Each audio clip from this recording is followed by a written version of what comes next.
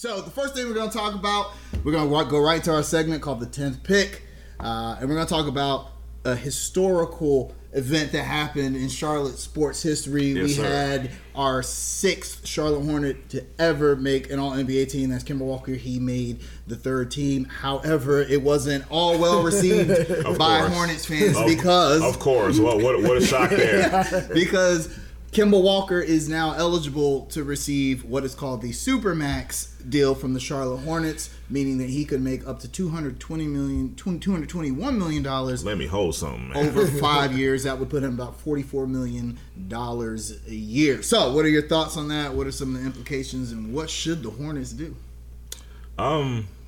You already kind of said what we thought a few weeks ago. There is no discussion. There's no. You pay the man. It's that simple. You boop boop boop. That's the Brinks truck backing up. Like the truck is out there. Michael's like, hey guys, look, come back. You got a little more room. You know what I mean? You pay the man, because the thing is, like, if you take away. Let's not even talk about basketball reasons for a second, okay? Let's not even talk about on the court stuff. Let's talk about ethics. It is not ethical to not pay Kemba Walker. You don't give money to Nick Batum, Cody Zeller, Marvin Williams, MKG, and then say, well, Kemba, we're gonna let you go, man. That is just not. Look, if the brass of the Hornets were to do something like that, what kind of message does that send to any potential free agent who ever might want to come Absolutely, here? yeah. Nobody thinks about that part of it. Now, the whole narrative of, oh man, you're screwed if you do, you're screwed if you don't.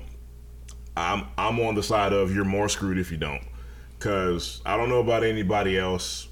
I don't want to be the Phoenix Suns. That doesn't appeal to me. It doesn't excite me.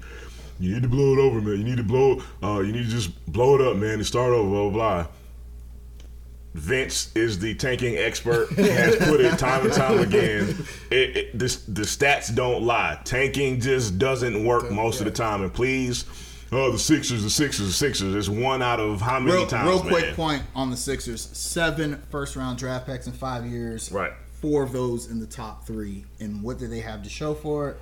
Ben Simmons, who cannot shoot, and Joel Embiid, who may be gone. And Joel Embiid, who has actually played less games than Cody Zeller in that same amount of time. That's kind of ridiculous. Oh, but that's I didn't even know that. Yeah. Wow. That's a nugget. Isn't that That's crazy? a nugget. Wow. So that's what you get for tanking, and you get knocked out in the second round of the playoffs anyway.